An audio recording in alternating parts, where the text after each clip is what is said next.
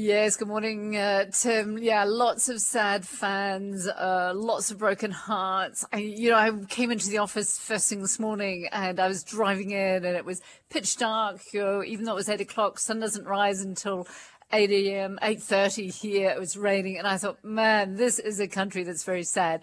But we sort of pulled ourselves together, and in about, they're saying in about an hour's time, the French team will land at Charles de Gaulle Airport, and then they'll come into the centre of Paris, the Place de la Concorde, to thank the fans. Despite the fact that there were rumours all day that they just wanted to get home, thousands of fans have now turned up at the Place de la Concorde, waiting for the team to come.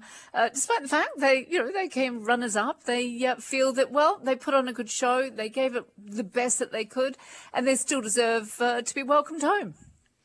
Yeah, fair enough. It will be a bit sad, I suppose, that they weren't able to have it 2 World Cups running. But, they got to the final and they lost on penalties. They got to the final, and everyone's being pretty honest about it here, saying, maybe if they'd played the whole time they're on the pitch rather than just sort of starting to play after the 70th minute. Oh, sports commentary now.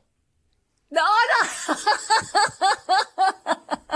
Oh, come on, you've got to multitask on News Talk. You really do, Tim. Come on, get with it here. Now, what's Emmanuel Macron under fire for now? Well, he's under fire because, we all know Emmanuel Macron, very tactile, always patting people on the back, looking friendly. Absolutely fabulous fan of football, loves it, has been seen all the time, at all these World Cups, the finals and the semi-finals, punching the air every time France scores. Well, everyone's saying he went a bit too far for the final.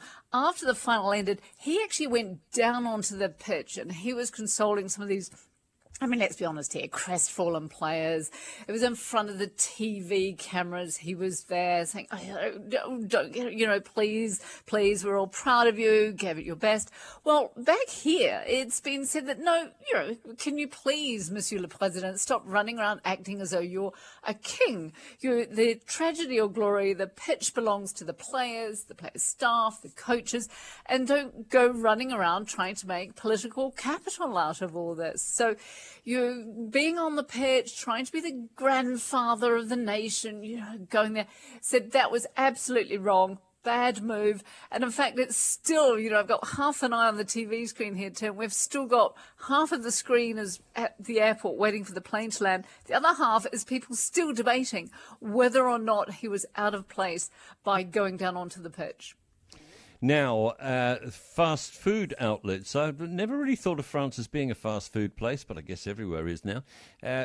Fast food outlets now facing some new rules. Yes, I'm afraid you've really not been keeping your eyes open when you've been here, Tim. There's apparently 30,000 fast food outlets in France.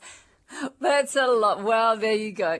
They serve about 6 billion meals a year. And now the government's saying, look, we've got to get tough on this, because if you're actually having your meals when you're sitting down in a restaurant, this idea of using single-use packaging and utensils that just get thrown away afterwards, that's not really where it should be now. And from January 1st, that will be the end. They will no longer be able to use disposable containers, plates, cups, or any sort of tableware. It's all going to have to be taken out, like in the old days, Tim, taken out the back, wash it, clean it, and use it again. But of course, various people have come forward and say, well, actually, if you think about it, when you look at how much energy and water is consumed for cleaning these new reusable utensils, it could actually turn out to and not be that environmentally friendly at the end of the day. Nevertheless, all the fast food restaurant owners say, well, this is going to change our business model just at a time when inflation is biting, people aren't spending as much, going out as much as they were. Is this what we really needed right now? I've been eating this past week. I bought a bag of croissants. Just because they were there in front of me. And you know how you do sometimes? You think, I haven't had a croissant for a bit. And they've lasted very well. I could imagine a croissant fast food store actually working quite well. I bet someone's tried it and failed terribly. How could you eat a croissant that's been cooked several days before, Tim? What? No, you don't do that. You buy you it put it fresh, in the microwave. you eat it, Oh, Tim, don't do this to me. Yeah, seriously, my microwave, maybe it's a magic microwave because it just works perfectly with something like a croissant, bit of ham and cheese on the inside, 35 seconds or so, boom, snack. Love Oh, it. sacre bleu, Tim, sacre bleu. No, what you do is you get it fresh. You get a nice cup of coffee. You don't put anything on it. You rip bits off it. Maybe dunk it in a bit of coffee. You have it fresh so it smells. The smell stays with you for the rest of the day. That's how you have it. Oh, you don't put anything on it. Oh, Tim, please don't say that.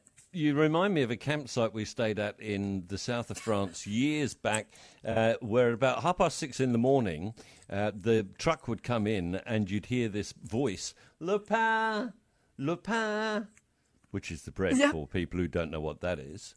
And they would go around offering baguette for you. Nothing beats baguette just out of the oven. Fantastic. Lovely to catch up with you.